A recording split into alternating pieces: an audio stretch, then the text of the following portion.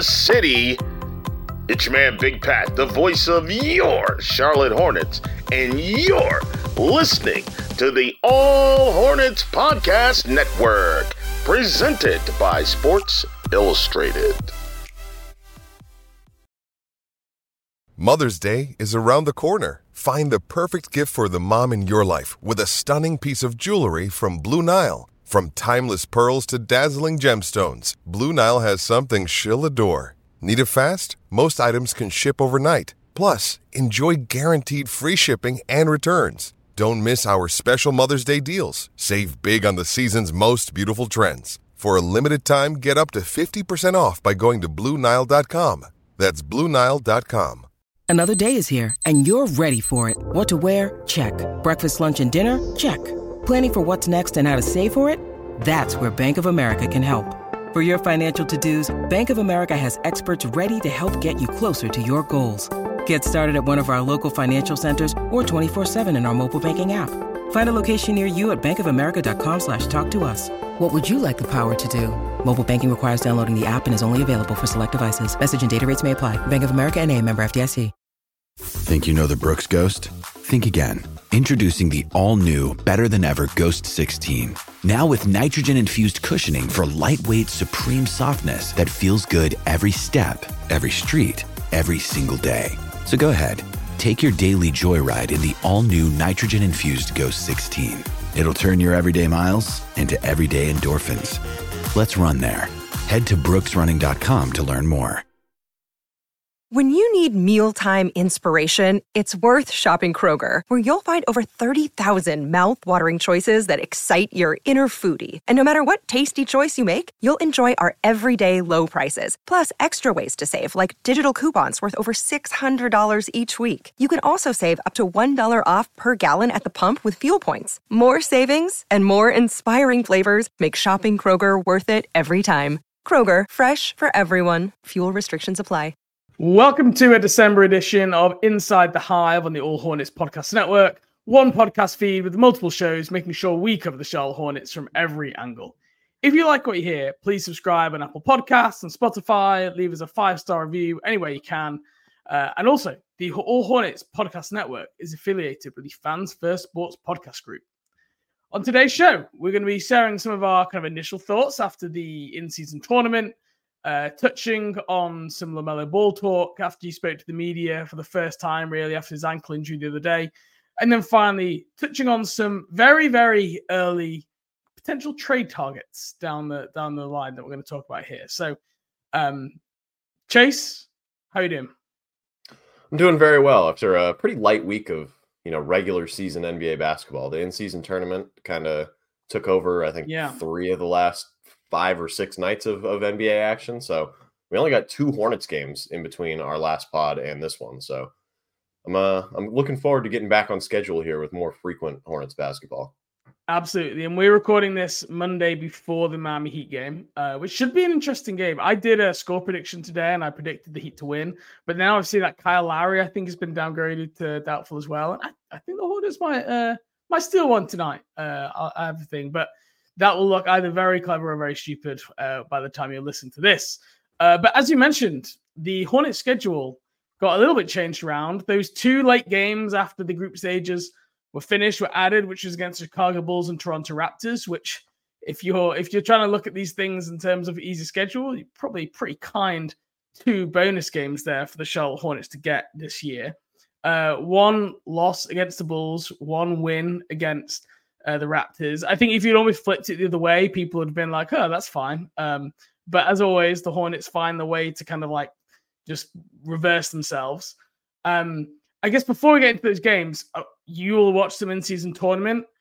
Were you a skeptic back in the summer when we first talked about this? I have a feeling like you might have been like, okay, like a bit vanilla about it.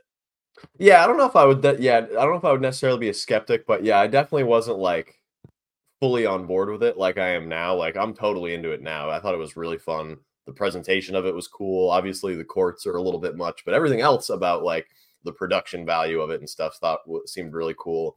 It was nice that it was like a tournament style thing in Vegas. I thought that was an interesting addition for the NBA as well, from not like necessarily an on-court perspective, but the off-court stuff that they're gauging as the expansion rumors kind of ramp up here over the last couple weeks too. But yeah, I'm definitely like fully on board with the in-season tournament now. It would have been nice if the Hornets could have made a little bit more noise in there. They technically were alive, I think, up until the last night when they could have beaten the Knicks by like 60 or something, and then 5 other teams had lost by 30, and they would have gotten in. But maybe next year we'll have a little bit closer of a tiebreaker scenario to get in on the last day.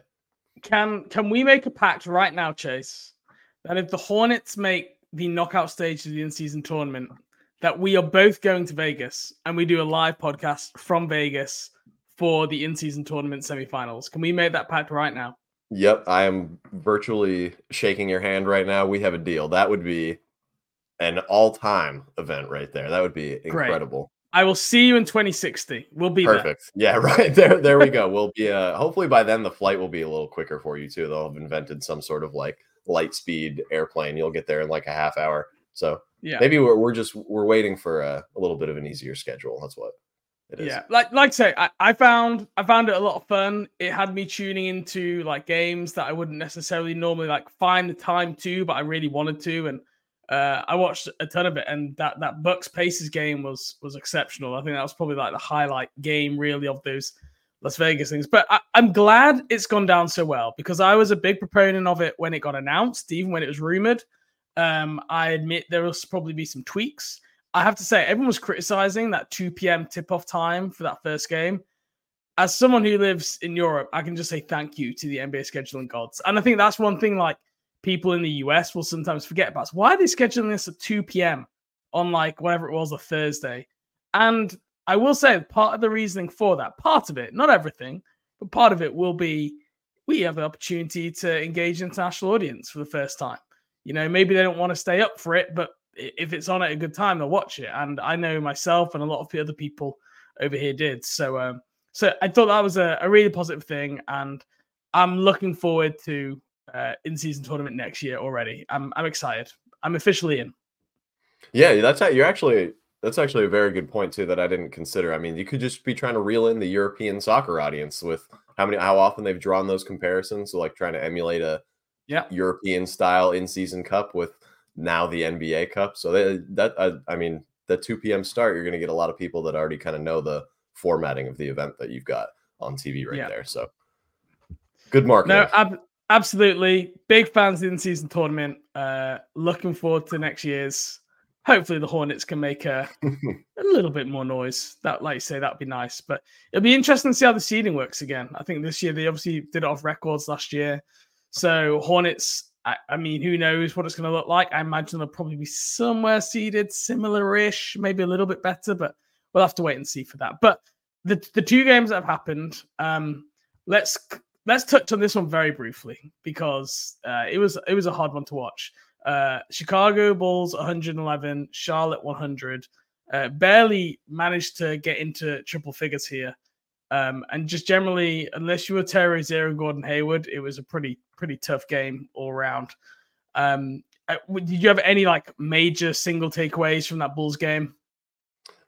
I mean, that, like you said, that one was one of the tougher watches of the season. I mean, I think they were 10 for 37 from 3 in that game. So there's just not a whole lot going in the way of, you know, deep range shot creation. It was pretty much just anything right at the basket or getting to the free throw line, which it's a tough way to win if you're only putting 2 points on the board every trip down. And even then, only about half of the team was really playing, I guess, what you would say a good offensive game. Like Hayward was good. Terry Rozier had 25 points on 24 shots. So, I mean, it was just pretty much a slog for most of the game. Barely got into and no Mark Williams. Obviously, I know Mark came back for the Raptors game, like didn't play many minutes, and he's doubtful again for the Miami Heat game tonight. He's clearly like it was hurt in that Raptors game, was not at 100%. I think that was clear. But I thought potentially a good window here into the potential impact of the offense, because the last 2 games now, even against the Raptors, they got the win. The offense wasn't fantastic all the way throughout, but no Mark Williams definitely hurting, because as big as everyone thought he was going to be an impact on the defensive end, actually offensively, I would probably say is where he has been better as like a finisher and roll man this year, or kind of like lob target inside. So big loss for Mark Williams. And again, it's a shame that Nick Richards kind of got the opportunity coming off that concussion, because like, you think he's actually got an opportunity to play well in that starting role, but not when you've not played for 2 weeks and you're still getting back to your wind and everything like that. So it's a little bit of a shame, I think, for Nick to get the opportunity just maybe like a week or two too early. Yeah, and the thing is, too, is for Nick is, like you said, what Mark has given the team on offense this year is probably more valuable than defense. Nick is probably not going to give you that offensively. So even when he does replace Mark, you're not going to get a lot of the same things, at least at a high level, as what Mark is giving you. So it's going to look a lot different regardless. And right now, I mean, especially with LaMelo out, having that big man that's just such a reliable roll man and finisher and has hands that and can catch anything in a wide catch radius is just a huge benefit for especially somebody like Terry Rozier that's, pretty much a pick and roll ball handler type playmaker and not a huge like creative passer. So giving him that bigger target with better hands is very important. And that's probably what Nick is missing with Mark right now. But in any other situation, this would be like a perfect opportunity for Nick. Yeah. And it's sometimes it just comes like knowing your own strengths. And that's what I think Mark Williams is really good at. He very rarely takes a shot that you go, Mark, you shouldn't have done that. Like he always takes the right shot. Nick Richards, on the other hand, I think we saw in that Minnesota game towards the end when he tried to go for a left-handed like hook layup against Rudy Gobert in the paint. And that's one of those where it's like Mark Williams is not taking that shot because he knows he's got probably the premier rim defender in the NBA right in front of him, and he doesn't have a big enough advantage or the ability to finish around him. And again, that's where like you're being conscious of your own strengths and weaknesses. That is like a huge part of staying in your lane and playing to your strengths. It's a big Cliffordism right there, play to your strengths. So yeah, it was a tough game for Nick. But let's move on to our next game. The Hornets beat the Raptors 119-116 with another absolute offensive explosion. I mean, the Hornets shot 56% from the field, 52% from three, 90% from the free throw line against a Toronto team that, if you look at them on paper, you think should be a good defense. They've been like top half of the NBA this year, but have been sliding over the last couple of weeks. And just seems like an unhappy team. And we're going to talk a little bit about one of their players later on in our trade section. But overall, like the Toronto Raptors just look like a team that do not complement each other well at all. Like there's a bunch of interesting guys on there. They just do not work well together. I think you look at all the three-point shooting stats, they're just bottom at every single shooting statistic there is. And you just can't play like that in the high-powered NBA. As good as Scotty Barnes was that game, 31 points, 10 rebounds, 10 assists. The Hornets were just absolutely on fire offensively and were able to kind of, even though they battled back Toronto, able to stretch it back out there at the end with that strong fourth quarter.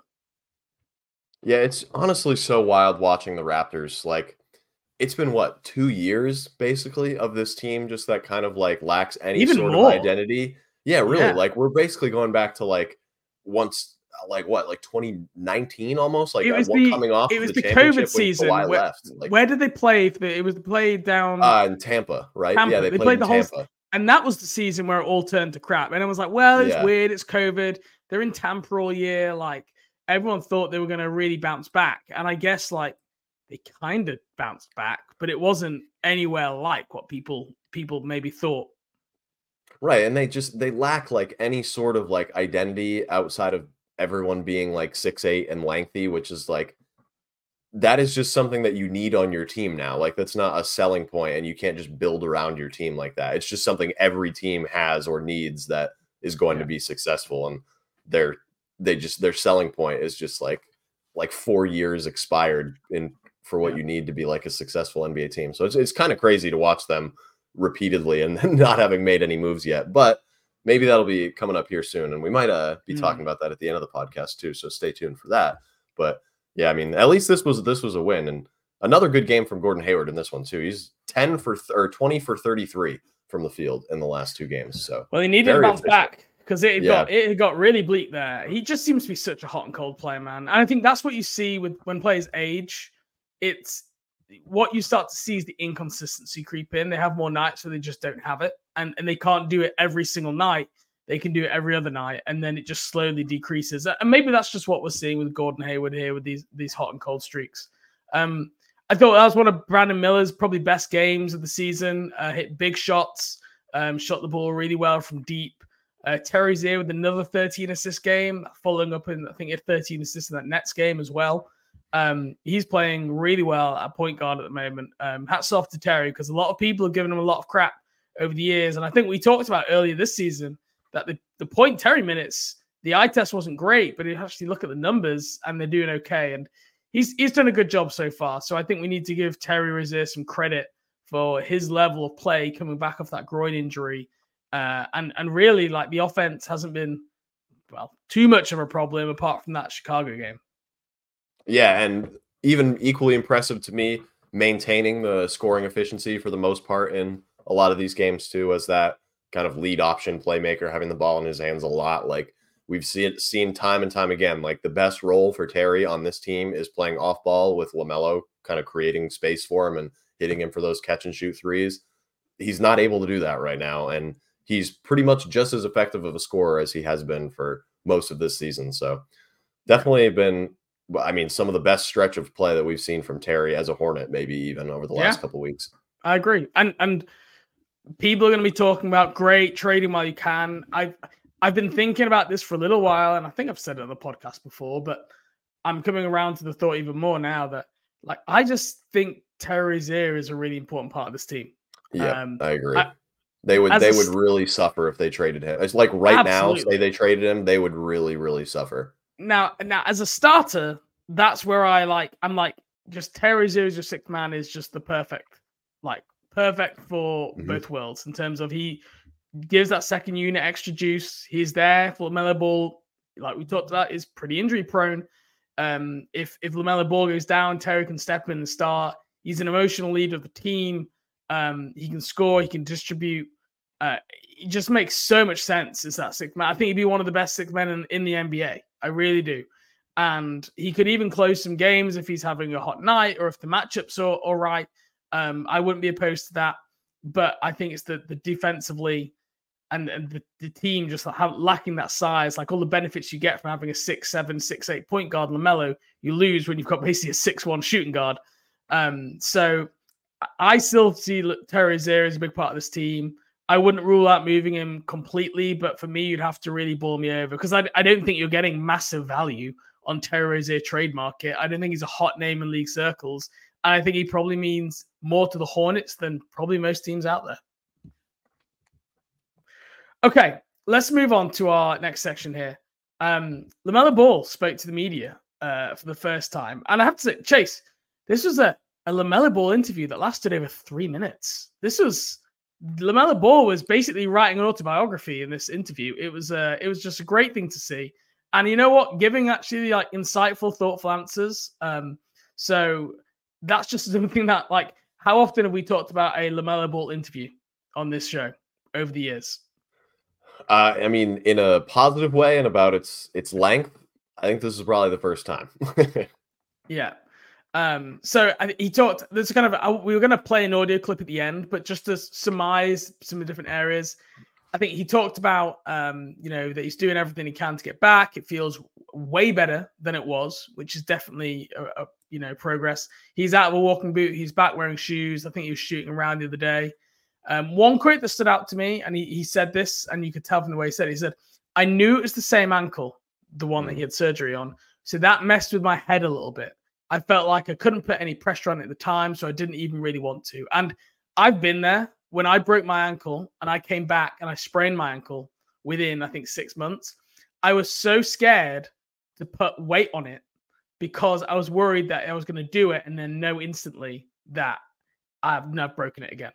And I remember when we looked back at LaMelo Ball when he got injured, he put no weight on it at all and he got carried off. And I think that's why a lot of people, including us, thought this is going to be a 2+ month injury. He couldn't even put weight on it.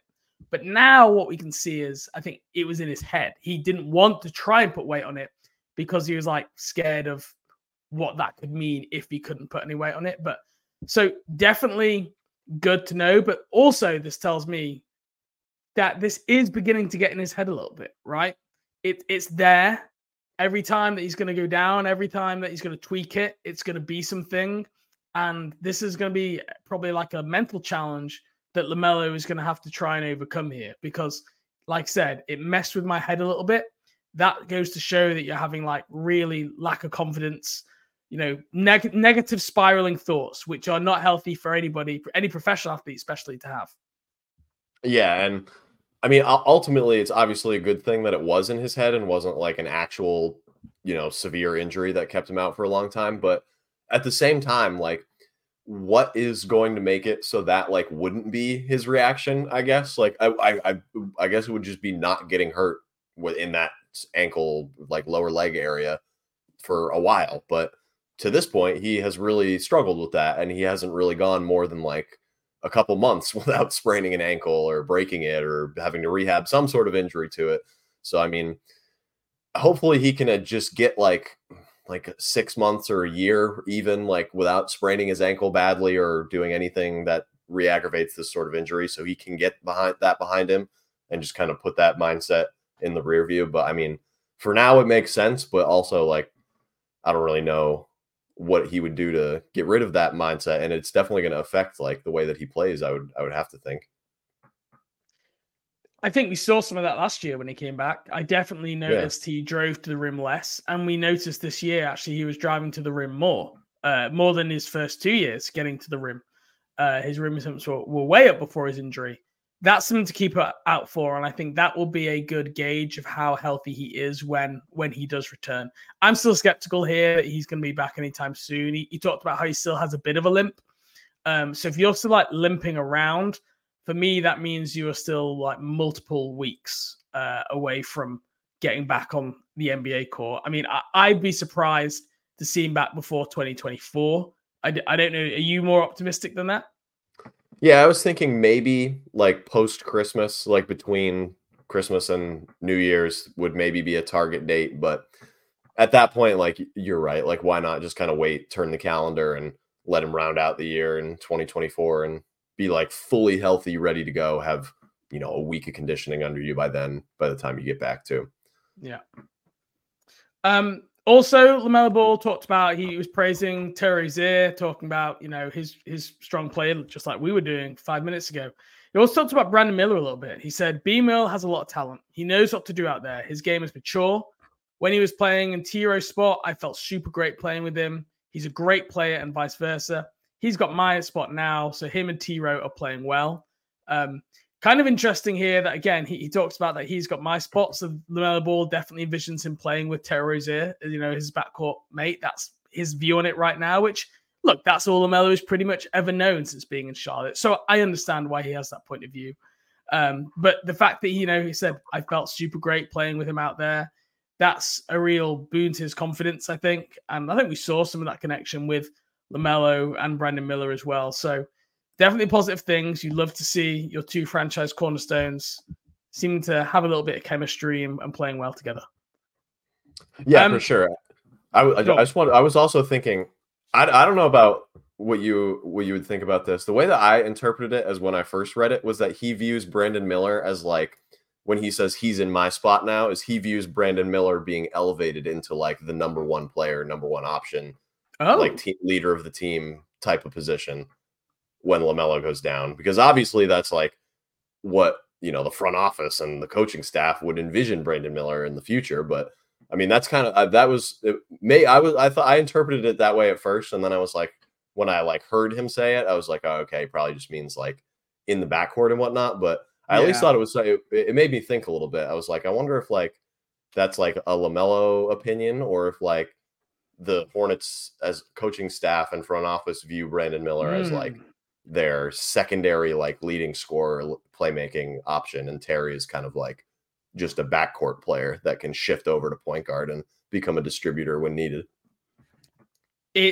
Just a thought. The thought has piqued my interest. Yeah. It's piqued my interest. I will keep an eye out for it. Interestingly, they talked about Steph Curry, which is obviously someone who had ankle issues. About LaMelo Ball brought up Steph Curry. The interviewers missed a real trick here, asking if he had spoken to Steph Curry, which I think would have been a great question to understand about that kind of ankle rehab recovery. I was like, let me be there. Let me ask the question. But most interestingly, there was kind of the whole ankle bracegate. That's what we're going to call it, ankle bracegate with LaMelo Ball, where he said he was going to wear ankle braces at media day. Then to Walker Mel, Locked on Hornets, he apparently mentioned that they were uncomfortable and he wasn't wearing them. There's a little bit of confusion, and he spoke about it. So I'm going to try and share the audio here because I feel like this isn't a quote that I can read. This is a little bit audio really that you need to have here. So this is the first time we've shared audio on the podcast. So please bear with us, folks. And if you're watching on YouTube, hopefully this works too. But we're just going to play this last little bit of audio. This is a conversation between Rod Boone and LaMelo Ball talking about ankle braces. Here we go. So I just leave it up to God. I don't really trip. And just last thing is with the braces, you plan on still not wearing braces, or what happened with the braces thing? Play it by the day. See what happens. I try some things out. You see how it feels. But the ones I had so far, I wouldn't wear those.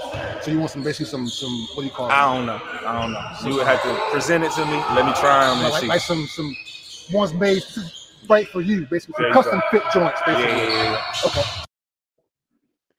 Okay. So that was LaMelo there, and I think you can probably tell by some of his mannerisms there. Like that's why we wanted to share the audio. I guess listening to that, Chase, how did you interpret that kind of conversation? You sense a little bit of tension in there about the topic? Yeah, it seems like he might be a little bit frustrated, not just with like the idea of wearing ankle braces, but at least with the fact that he's tried like multiple different kinds, or at least whatever kind that the Hornets medical staff or whoever gave them to him have given him, and he didn't like them. So I'm sure getting asked about it again and being like, I've only tried ones that I don't like. Like, I'm not going to wear ones that I don't like. So until then, like, this is how it's going to be. Like, I get that he would be frustrated about that, like, completely. And I mean, I totally understand also just being uncomfortable and not wanting to wear them. Like, obviously it would probably be like better for him to wear them, but I mean, even then, like, braces aren't like a preventative measure. It's just like support for your ankle. He could still get hurt wearing braces. So if they're not going to be comfortable, or if they're like so uncomfortable to the point where it just bothers him and he doesn't feel like he can play to the best of his ability while he was wearing them, then I don't know. I guess he's just not going to wear ankle braces. But I mean, also, I would hope that they would continue to try and find some more that would maybe be more comfortable for him as well, instead of just kind of pushing the envelope with, similar models that he doesn't like, clearly. Well, I mean, I've got a lot of questions for this. How many different types of ankle braces are there? Because I know there's like different makes, right? And different probably brands. But when I look at like proper ankle braces, they're all of the same like design and structure. Now maybe there's some really like futuristic stuff out there which you don't get on the open market and pro sports teams can. And if that's the case, but when there was like a bit where LaMelo kind of interjected and just said, I don't know, like that was the bit where you're kind of like, it felt like there was a sense of, it's been a topic that has frustrated him. And I don't know if that's because it's frustrated him because the media keep asking him about it and he feels like he's given an answer. I don't know if it's because he's frustrated with like the situation and that he's feeling pressured by the team to wear them. And now there's the media asking him about the same thing. And he like is fed up of giving the same answer. I don't know if he's frustrated because he can't find the right ankle braces. I don't know, but I definitely sense frustration and tension in there. And I don't know what the source of that is. Like you said, look, ankle braces are not like a solve to spraining your ankles. Okay. It can, I don't even know what the science says. I'm sure it can, like you say, help be a preventative measure. And I know when I've played with ankle braces on, my ankle definitely feels more secure. Even if it's like just mentally, it helps me. Now, clearly with LaMelo, it doesn't mentally help him. And like LaMelo is someone who I think probably like believes a little bit in superstition. And if he had those ankle braces on for the first set of games where he was playing poorly, took them off and started playing really well, you can understand someone like kind of like buying into that own superstition of, well, this is just not meant to be.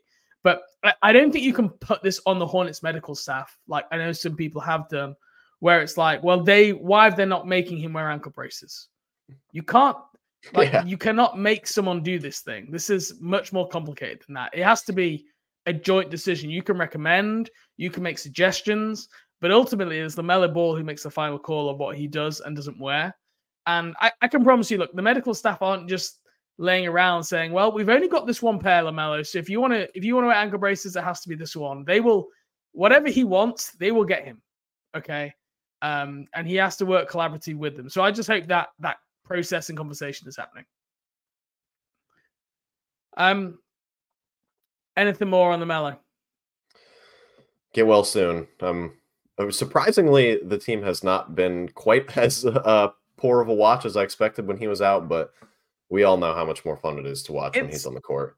The Hornets are just like this is the most Hornetsy year yet, where it's like really is. Win enough to like not be relevant in the play-in, but don't not win any so that you're completely ruled out, laughing stock of the NBA. You're just caught in this like no man's zone between the Wizards and the Pistons and the Bulls and the Raptors and everyone else. I mean, these things could change, but right now it just feels like you win 1 in 3 games, something of that nature. And but what does it all really mean? And is there any real recipe for success here? That's kind of how it feels at the minute. I can't lie. It just feels like many other forgetful sub 500 Hornets years. Can't lie. That's just what it feels like, Chase. I can't blame you. I mean, it really does just kind of feel like a holding pattern almost right now, especially with LaMelo out. But even until like the end of the year, when we expect that there are almost certainly going to be changes, it's just like we're just kind of waiting to break out of that like no man's land, like you said, in like 11 to 13th in the East. And you know what we're going to get this offseason with, new leadership in place? It will be, well, this is, just year 1 of the retooling, year 1 of the rebuild. We got to be patient. You got to be patient. Yep. Yeah. You got to wait. We got to set our plan into action. We got to evaluate. Yeah. We got to move forward slowly. You're getting all that this offseason. So you don't want to shop when you're hungry, right? You don't shop when you're hungry. Exactly. With threats to our nation waiting around every corner, adaptability is more important than ever. When conditions change without notice, quick strategic thinking is crucial. And with obstacles consistently impending, determination is essential in overcoming them. It's this willingness, decisiveness, and resilience that sets Marines apart. With our fighting spirit, we don't just fight battles, we win them. Marines are the constant our nation counts on to fight the unknown. And through adaptable problem solving, we do just that. Learn more at marines.com. This episode is brought to you by Shopify. Whether you're selling a little or a lot, Shopify helps you do your thing, however you cha-ching. From the launch your online shop stage, all the way to the we just hit 1 million orders stage. No matter what stage you're in, Shopify's there to help you grow. Sign up for a $1 per month trial period at shopify.com/special offer, all lowercase. That's shopify.com/special offer.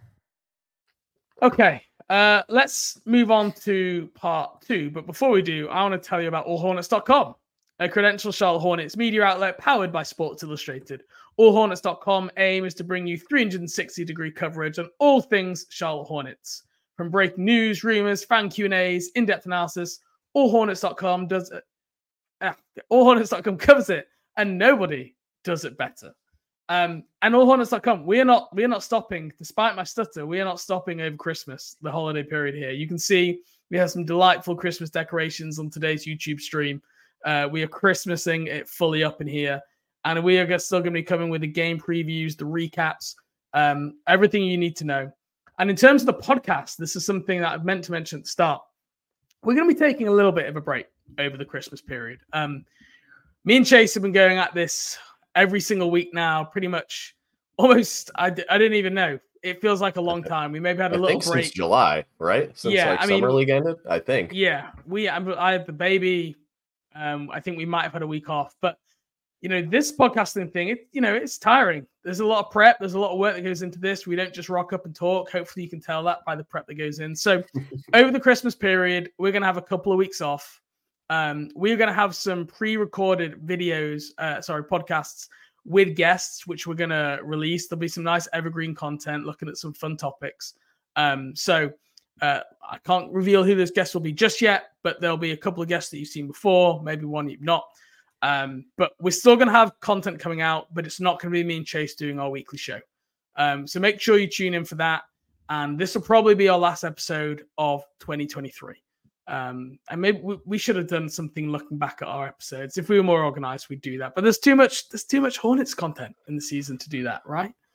Yeah, exactly. December's one of the busiest times of year. We gotta get like a StreamYard Wrapped sent to us, and we can just post it for our listeners. StreamYard Wrapped. That's a great idea. Yeah, you could make some money on that one. Okay, let's move on to our last topic of the day. And I sent you a message saying, Chase, I know it's December. I know we have the whole of January and February to do trade talks ahead of the trade deadline. But I want to talk about OG Anunoby. Because it was reported today by Shams Charania of The Athletic that both OG Anunoby and Pascal Siakam are very much seems to be attainable at trade. Siakam more so than Anunoby. For the Toronto Raptors, who have disappointed this year, 9-13, only 2 wins better than Charlotte. Obviously, the Hornets just beat the Raptors team, and we were talking about how just disappointing and flummoxed the Raptors just generally looked. And we talked a few weeks ago, for those who've been listening, about what does this team need? We talked about defense, positional size, toughness, three-point shooting. And I've just come to the realization that OG Anunoby is just the perfect person to tick pretty much every single box that we were talking about there. Now, I will admit, it is not good timing for this front office to make a big move because I think they're lame ducks. I think the new ownership are still evaluating this team and making any sort of move for OG Anunoby, and we'll get into the details around that soon, is going to be kind of complex and require, major decisions to be made on players and draft picks. But equally, my worry is that once you've got past this evaluation period, this offseason, next season, that you look back and we go, oh my gosh, the perfect thing that this team needed all along was in the trade market, but it was just 6 or 12 months ago, and the Hornets weren't ready to make the move. But OG Anunoby is a guy who I think could be gone maybe before the trade deadline, so we might not get to speak about a lot. So I want to talk about him now. Chase, what was your reaction when I said that I wanted to speak about OG Anunoby? So I'm completely on board with you.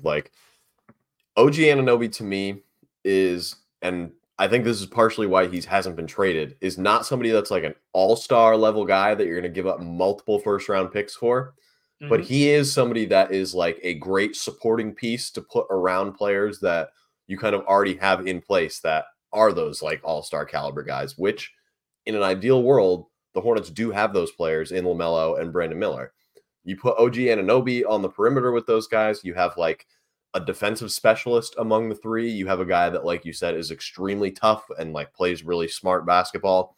And on top of that, over the last 2 years, and I feel like this is something that's probably gone a little bit under the radar, OG Anunoby is a 39% free throw shooter or 3-point shooter on 6 attempts per game. He has pretty consistently throughout his career been almost a 40% shooter on high volume. And what are these mostly on? Catch and shoot threes. What is he going to get a lot of playing next to LaMelo and Brandon Miller? Catch and shoot threes.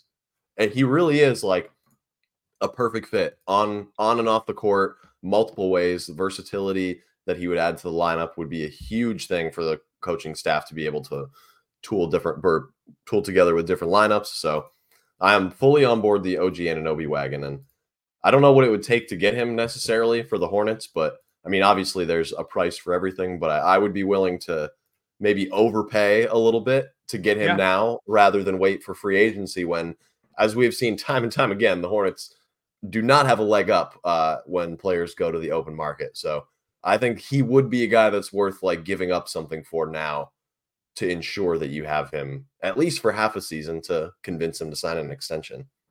Yeah. So OG Anunoby is 26 years old, has an $18.6 million player option this summer, which he is widely reported is going to decline, which he absolutely should, because he will make maybe double that money, if not significantly more. Interestingly, off the new CBA, he can actually receive quite a sizable extension. So in the new CBA, you can go up to 140% of the original contract rather than 120%. So you can actually, he would sign an extension right now for $29 million per year. annual average salary there. You could do something starting like the 26 range, finishing in the 32 range. Now, Mark Stein has reported that OG Anunoby is not interested in signing that. What hasn't been reported is that because it's in Toronto, where there's also been rumorings and murmurings about him wanting to have a bigger role. He wants to have the ball in his hands more, be more of a decision maker and have a bigger offensive role, which this is where I think the Charlotte Hornets can kind of come in some regard, because a lot of these playoff level teams looking to add OG Anunoby, he is not having a bigger role than he has in Toronto. You're going there to stand in the corner, shoot threes and defend, because he's not a great, he doesn't have a great assist percentage. He's not a creator. He's not a great 2-point real scorer guy creating shots. That's going to be his role. In Charlotte, just because there isn't quite as much talent as in some of these title contenders, they probably have got some more rope to give him that. So I think, look, an extension, if it was to the right spot, he might potentially look to do it. I'm not, tricking myself into thinking if he was traded to Charlotte, he'd sign that extension, because just being realistically, the league just doesn't work that way for a team like the Charlotte Hornets, where they are in that situation. OG wouldn't probably want to sign up for 4 years when you look at the history of the Charlotte Hornets, but there are options out there depending on what he wants to get out of it. If he's not just about team success, if he wants to have some personal opportunity, it's interesting, right? And you talked him being a high 30s 3-point shooter. He's one of the most disruptive defenders in the league, has unbelievable hands, steals, blocks, spends a lot of time guarding ball handlers, a lot of time. I think 48% of his time, he is essentially guarding the other team's ball handler, whoever that is. So talk about point of attack defense, the perfect guy. And he does it with a below average foul rate for someone of his position, which, considering how aggressive he is and how handsy he is just pretty outstanding. It's like what Dennis Smith Jr. was very similar, had that low foul rate while giving you that defense. His on-offer numbers in Toronto over this career is just absolutely outstanding. They're always better with him on both ends when he is on the court versus off. So it's just very interesting guy. And like you say, I would normally, Zach LaVine, I'm so out. I'm not interested in Zach LaVine whatsoever. But OG Anunoby, there aren't many people like we talked about who fit that exact need. And he ticks every single box. And his weaknesses are mitigated by this team's and roster strengths, in my opinion. So, like you talked about, if it's via trade, and we'll get on to the two options, because if he doesn't sign an extension, he will be a free agent this offseason. And he'll be able to sign anywhere. And Charlotte are one of the teams that could get the cap space. And if he's wanting north of that 20-30 million per year, there aren't that many teams that can give it to him. No, and one of the things that I was looking at too is, if you're going to say the Hornets actually did make this move in season for him this year, there's really not that many types of trade frameworks here in terms of salary anyway. It's basically you give Gordon Hayward and you get OG and then a little bit more salary back, like Chris Buescher or something like that.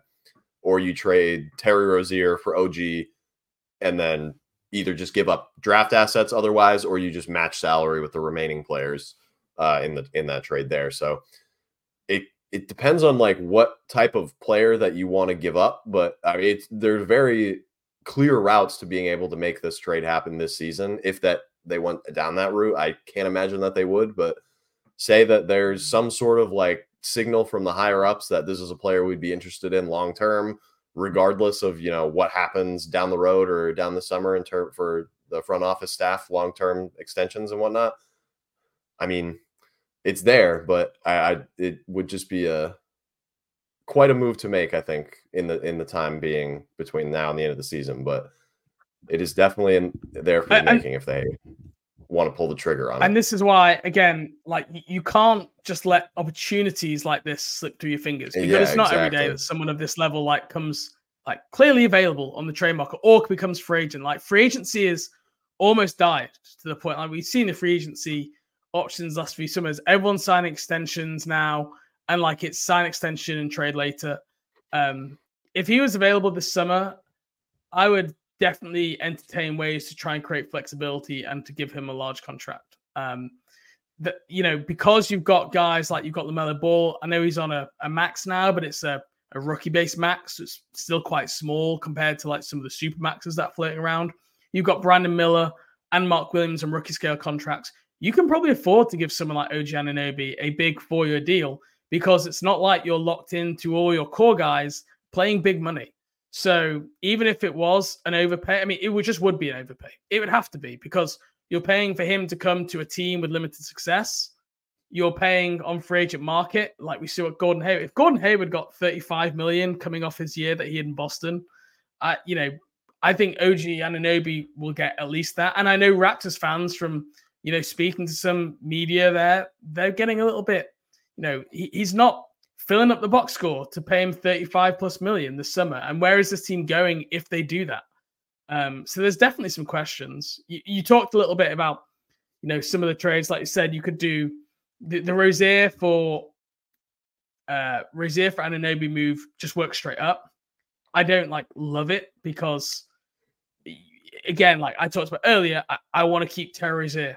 And I know you have to give up something. And if it was have to, do you do it? Yes, but I don't think he has anything like the value that Toronto are looking for coming back. And this comes down to, what is Masai looking for, the GM of the Raptors? Is he looking for young players and draft picks to rebuild? Or is he looking to retool, bring in some more shooting, use someone like OG? I mean, you could do like Rozier and PJ Washington for basically Anunoby and throw-ins of Otto Porter and Thad Young. And there'd have to be draft picks attached to that as well. One of the suggestions I saw on a trade was like Jaden Ivey, a first and a second, basically for OG Anunoby. So that's the sort of kind of level of value that I think Toronto are looking for, like good young prospect and a draft pick. But again, it just comes down to what Masai's looking for. Are they looking for that youth, or are they looking for guys who help them wins now? And I think the reporting on that's been really, really mixed. And that's why it's hard to get a grasp of what that trade market is. Yeah, with the direction that the Raptors have gone so far, like they've obviously let go of Fred VanVleet, like Pascal Siakam on top of OG Anunoby. Siakam is probably even more commonly rumored to be traded this season and is obviously a little bit better of a player, so he's going to be a hotter commodity as well. But I mean, it seems like they're leaning towards like blowing it up, but like you said, like what do they want in return for blowing it up? Like, are they trying to do like kind of like a half rebuild because they have Scotty Barnes, Grady Dick, they have Gary Trent as like a good role player that's in place? Like they could theoretically like kind of piece it together and just change the way that their team looks and become play in low tier playoff threat again, like fairly quickly. But then again, like they could just tear it down and rebuild around Scotty and Grady Dick and just kind of see where it goes as a more of a bottom tier team going forward. But yeah, I mean, the Terry for OG straight up, that's not my favorite thing either, because you're probably including like multiple draft picks. I was going to say, I would absolutely do it straight up. I never think Toronto would do it, but it would be like Terry and probably like a first and something else. Like, just being realistic. It's probably what it would be. Like 2 seconds or something, probably like that. Like, But there's the other option, I think, if you can just match. So Gordon Hayward makes over 30 million. OG is like a little bit more than 18. Obviously, the salary differences are way too high to just do them two. If you throw like Chris Buescher in or something and take, I think he's signed for 2 more years, and that's like at like $11 million off the books for the Raptors, a player that's just kind of a role player. That's probably not somebody that they're super invested in long term, especially with how many other bigs and forwards they have on the roster. Then maybe, I don't know if I guess it all depends on how the Raptors are looking at their own players and their direction going forward. But if that to them is a positive, taking the salary off their books, maybe you give up like Gordon Hayward a first and like a low value second for that, in turn from taking off OG Anunoby, who's not going to re-sign with the Raptors, and B, taking another, $11 million off the books for the next couple of years for Toronto. So there are a couple of different ways to look at it, but from the Hornets' perspective, it's all just kind of the same. The Toronto, we just have to wait and see kind of how they're going to play this going forward here. Yeah. And there's no doubt, like, Oklahoma City have been rumored to have interest. The Memphis Grizzlies have been rumored to have interest. Indiana, all those teams can, they can all blow probably Charlotte's offer out the water. Unless you're putting unprotected first-round picks out there, which then Charlotte probably have some value. But that also carries a great amount of risk for someone who is a non-all-star. Let's just be blunt. He's not an all-star player. I don't know if he ever would be unless he's on like a 55-plus team and they want to reward him for his defense. But we'll come back to the trade market in a minute. Free agency. The max contract he can receive is $182 million per year. That's $45.5 million. Let's say he was a free agent. He has a meeting with the Charlotte Hornets. Now, we'll talk about how we get there in here, but what is the max amount of money that you would pay for OG Anunoby, knowing that we have to overpay for being the Charlotte Hornets, knowing that you have to be willing to overpay because of his, rare skill set and fit with this team? How high are you going in an OG Anunoby sweepstake? See, I think 30 million is like a pretty good number for players that are like on the cusp of being an all-star, but not quite there.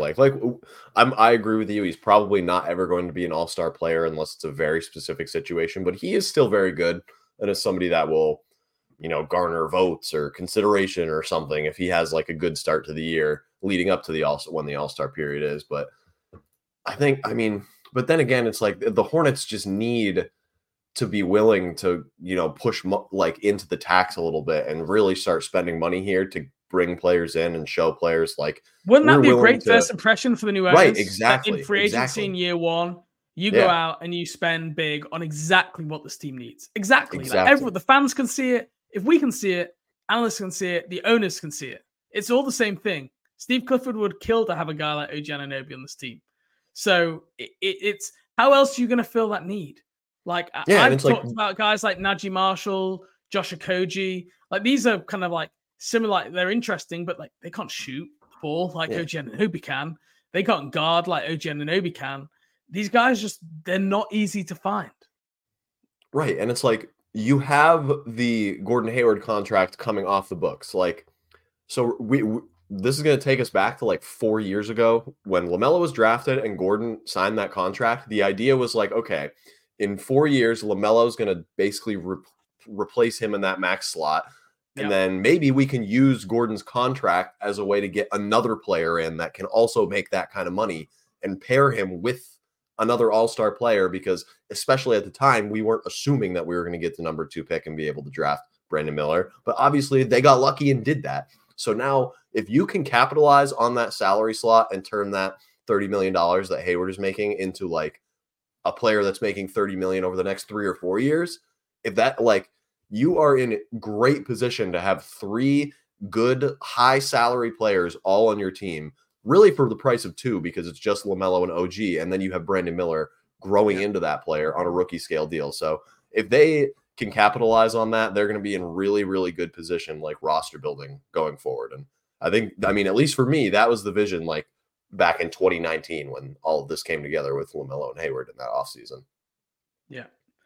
I think for me, I would go up to 36 million for OG Anunoby. I think with the way the TV money is going to come in, I think in year 3 and 4 of that will be like perfectly good for like a just below all-star level player. And I'd be willing for the team to pay. So I think I'd go up to that much. The wild card we have not talked about is Miles Bridges, who could factor into this in multiple ways. One, even though he has a no trade clause, he can technically be traded before this trade deadline. And you could also sign and trade him in the summer as well. So like, let's not focus too much on the actual mechanics of how it would happen. But if the Toronto Raptors were interested in Miles Bridges, suddenly that makes the deal seem a lot easier. Instead, you're not giving up future first round picks from OKC and Memphis, which will probably be in like the teens or the 20s.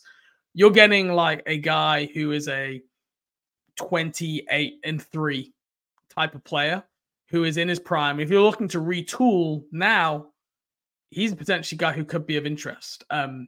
Again, I have no idea what the interest is in Miles Bridges as a person, as a basketball player from other teams. But I'm just saying, if that is something of interest, like Miles Bridges would waive his no trade clause and go to Toronto with the understanding, I want to sign there if I'm going to get a max or something in the summer. That's a fascinating thought exercise. But it's just, there's too many if and buts and too many reasons why it probably wouldn't happen that I allow myself to get too far down that road. But if it did come to that, do you think a Miles OG swap kind of makes some sense for both teams? I am fully on board with using Miles as like the team's primary trade chip if teams are, willing and able to trade for him and be comfortable with what's transpired over the last year plus. Yeah. Like, to me, he is by far and away the best player that you're going to be able to trade and get something back for. Like you said, adding Miles to that OG trade probably eliminates the need to trade more than like a heavily protected first round pick. Like if you're giving them whatever salary matches and then Miles Bridges for OG, like they're pretty similar levels of player. Like you're not even really downgrading all that much if you're Toronto. They're just different types, right? Miles is a creator, slasher, like he can shoot a bit, probably more offensively versatile. OG is more skewed towards the defensive side of the ball. Right. And if you get a player like that in return, rather than like trading for OKC, for example, we can imagine that OKC is just going to be like, here's 94 first round picks. You can have whichever ones you want and then just match the salary with Davis Bertans and we'll call it a day. Like that is something the Hornets are just not going to be able to compete with. But the Hornets can offer Miles Bridges, who is a young player coming off of a terrible off-court situation, which is the big mystery in all of this. But apart from that, he's young. He's still in his prime. He's been very productive in the games that he's played so far this year and was productive before that. Like, gives the Raptors a much different look offensively than what they've had over the last couple of years on the wing. Like, if that's something that they're interested in, that I would be so in favor of that. And I'm just in favor of using him in general as like a trade chip at the deadline if they can get him to accept a trade to, really any team that they would have a deal with, which is another big hang up on top of how teams will view him. But I mean, he's the guy that you're going to get something good in return for, to me, if you trade him. Yeah. I think I might be out of OG talk here, but yeah, in terms of getting free agency, creating that space for, a $35 to $40 million contract, it wouldn't be straightforward. Okay. I think they can get up to just over 26 million if Miles Bridges is not here. And you still then need to find another 10 or 15 at that point. And you can do that by trading, I don't know, a PJ Washington at the trade deadline or around the draft. Like there's ways to do it that it's not impossible, but it's not like straightforward that they can just do it at a click of a fingers. But if they really wanted to pursue it, they could find a way to make it happen.